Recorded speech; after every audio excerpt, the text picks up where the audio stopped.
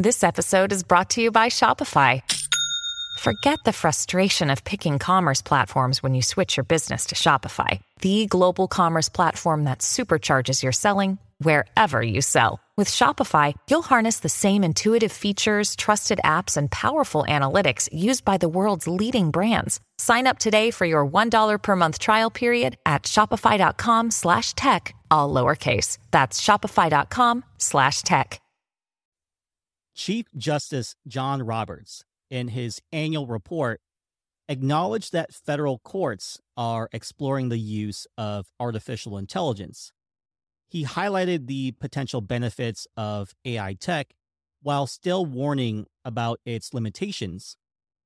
Roberts emphasized that machines cannot fully replace humans in the courtroom, as there are nuances and subtleties that require human judgment. However, he predicted that federal courts will need to adopt AI for certain tasks, much like how judges eventually embrace computers and copy machines in the past.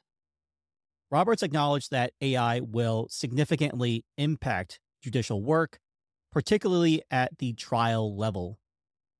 This would not only change how judges perform their duties, but also how they understand the role of AI in the cases that come before them. The use of AI is not unique to the courts, as many other sectors are grappling with the challenge of integrating AI tech responsibly. It is likely that some legal questions arising from AI will eventually reach the Supreme Court for review. The misuse of AI by attorneys has already posed challenges for the federal courts. For example, former President Donald Trump's lawyer, Michael Cohen, admitted to relying on AI to generate references to legal opinions that were fabricated.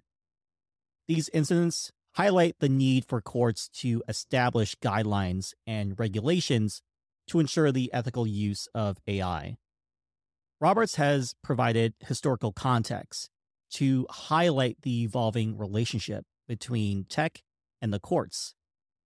He noted that the Supreme Court only obtained a copy machine in 1969, and that in 1976, Justice Lewis Powell used a rented weighing computer in his chambers.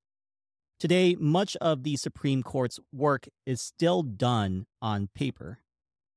Roberts disclosed that various committees of the Judicial Conference, which sets internal policies for the federal court system, are currently reviewing the use of AI in the courts.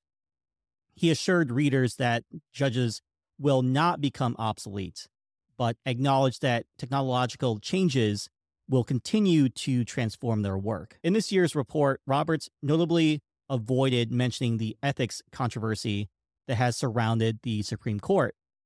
The court recently adopted a code of conduct for the first time in its history, following reports that Justice Clarence Thomas accepted lavish travel from a GOP donor. By steering clear of controversy, Roberts focused on the potential impact and challenges posed by AI in the judicial system.